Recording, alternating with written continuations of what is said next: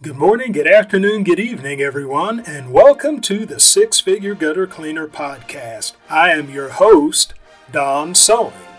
The mission of the Six Figure Gutter Cleaner Podcast is to help you, the entrepreneur, to become a six-figure gutter cleaner. That is, to give you the tools to build a business that will net you six figures with gutter cleaning as your primary service.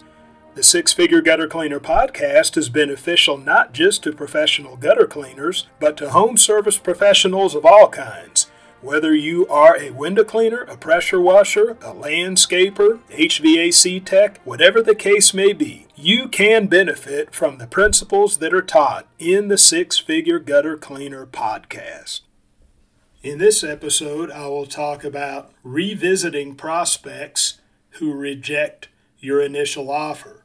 Revisiting prospects who reject your initial offer.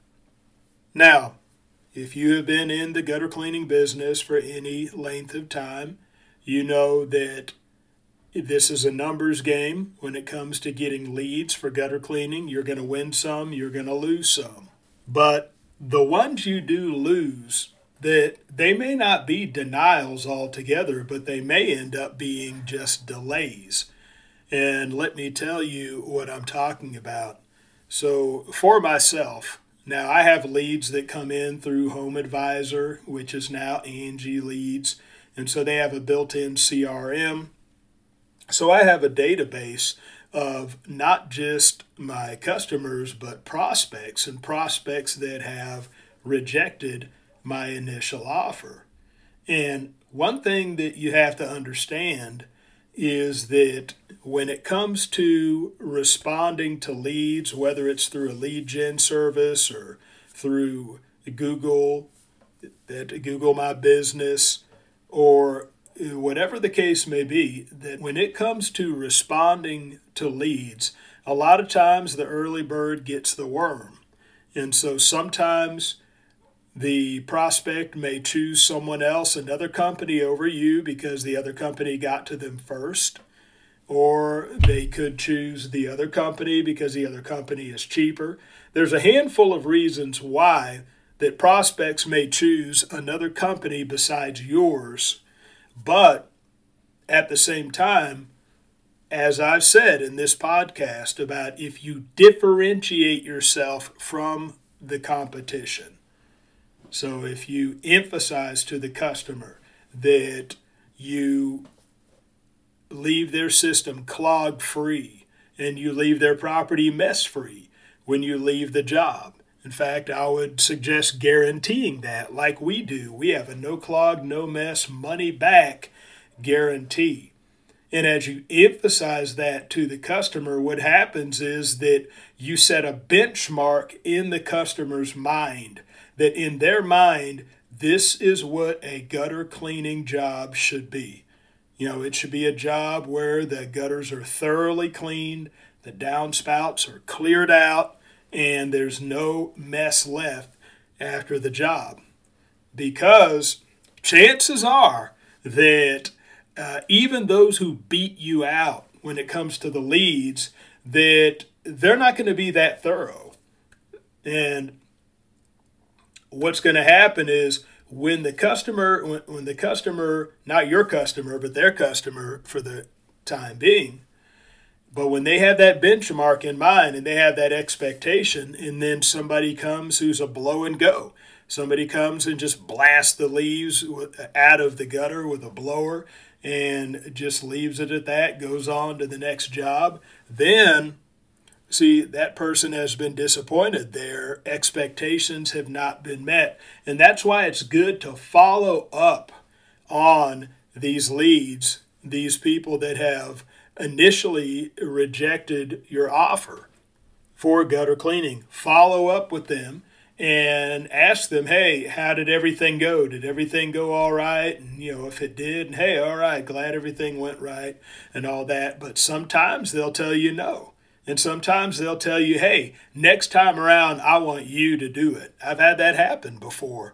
And so I say that because you don't want to just discard those leads because of the high probability that somebody who beat you to the punch for the job did not do a good job. I'm telling you, there's a lot of gutter cleaners and gutter cleaning companies out there that do not do a thorough job and do not clean up after themselves. And so I don't know what the deal is.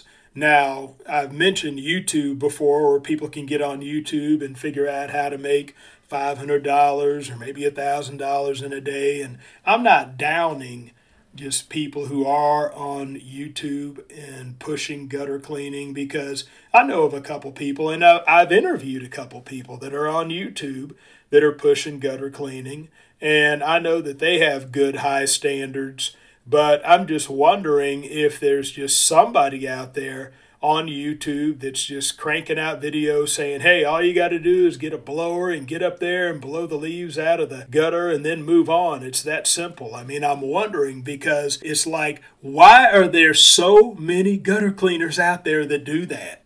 I mean, it's often that I talk to customers and we talk about their past experience with gutter cleaning companies. They say that. They talk about someone just coming through and blowing and going. And so anyway, revisit these prospects. Check back with them.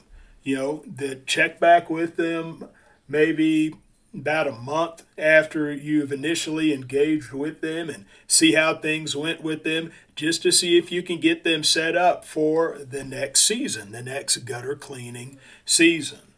Because chances are you're going to find people that have been disappointed and they're looking for a change. They're looking for somebody else to come and do the work. Now, I'll tell you one more thing that I have done in a situation like that is that I have pitched the gutter guards to people that initially rejected my offer for gutter cleaning. And I have said to them, and if I saw that it was a negotiation situation, then I would even tell them, hey, whatever you paid for gutter cleaning, I'd be willing to knock that off of the price of the gutter guards if you'll just go ahead and go with this. And so I have sold gutter cleaning jobs before to people that initially rejected my gutter cleaning offer. So I did this just from following up. And so always follow up, and don't leave money on the table like that, because just because people have told you no, that it doesn't mean that it's a permanent no. Because there's a good chance that they've been disappointed by another company. And so they're still they are still potentially a good lead for you. Thank you for tuning in to the Six Figure Gutter Cleaner podcast. My hope is that I have said something within this episode that will move you one step closer to becoming a six-figure gutter cleaner. Also, please know that your feedback is valuable to me. So, look me up on Facebook, look up the Six Figure Gutter Cleaner, look up this episode, and leave me a comment. Tell me what you like, tell me what you don't like, and ask any questions that you may have about professional gutter cleaning so that I may answer your questions in future episodes. So that is all for this episode. Be ready for the next one, and bye for now.